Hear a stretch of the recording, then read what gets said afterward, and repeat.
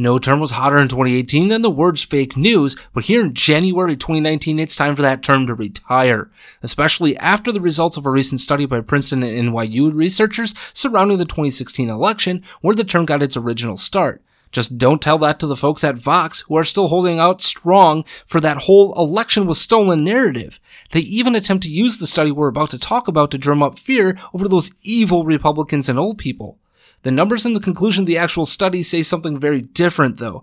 First, let's start with this number from the study, 90, as in 90% of all respondents shared 0 fake news links at all.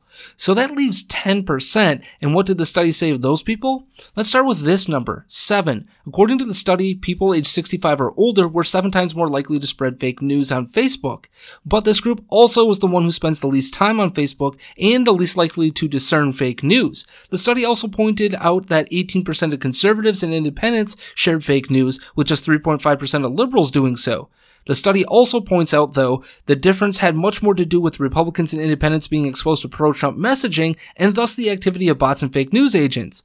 But just how much did that actually influence the election?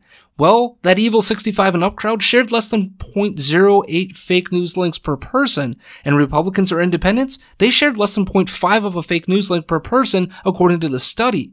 So if we're to take Vox seriously, we're supposed to believe all of these numbers add up to a major crisis and the reason Clinton lost the election. Is it just me, or does the narrative not match the reality of facts once again?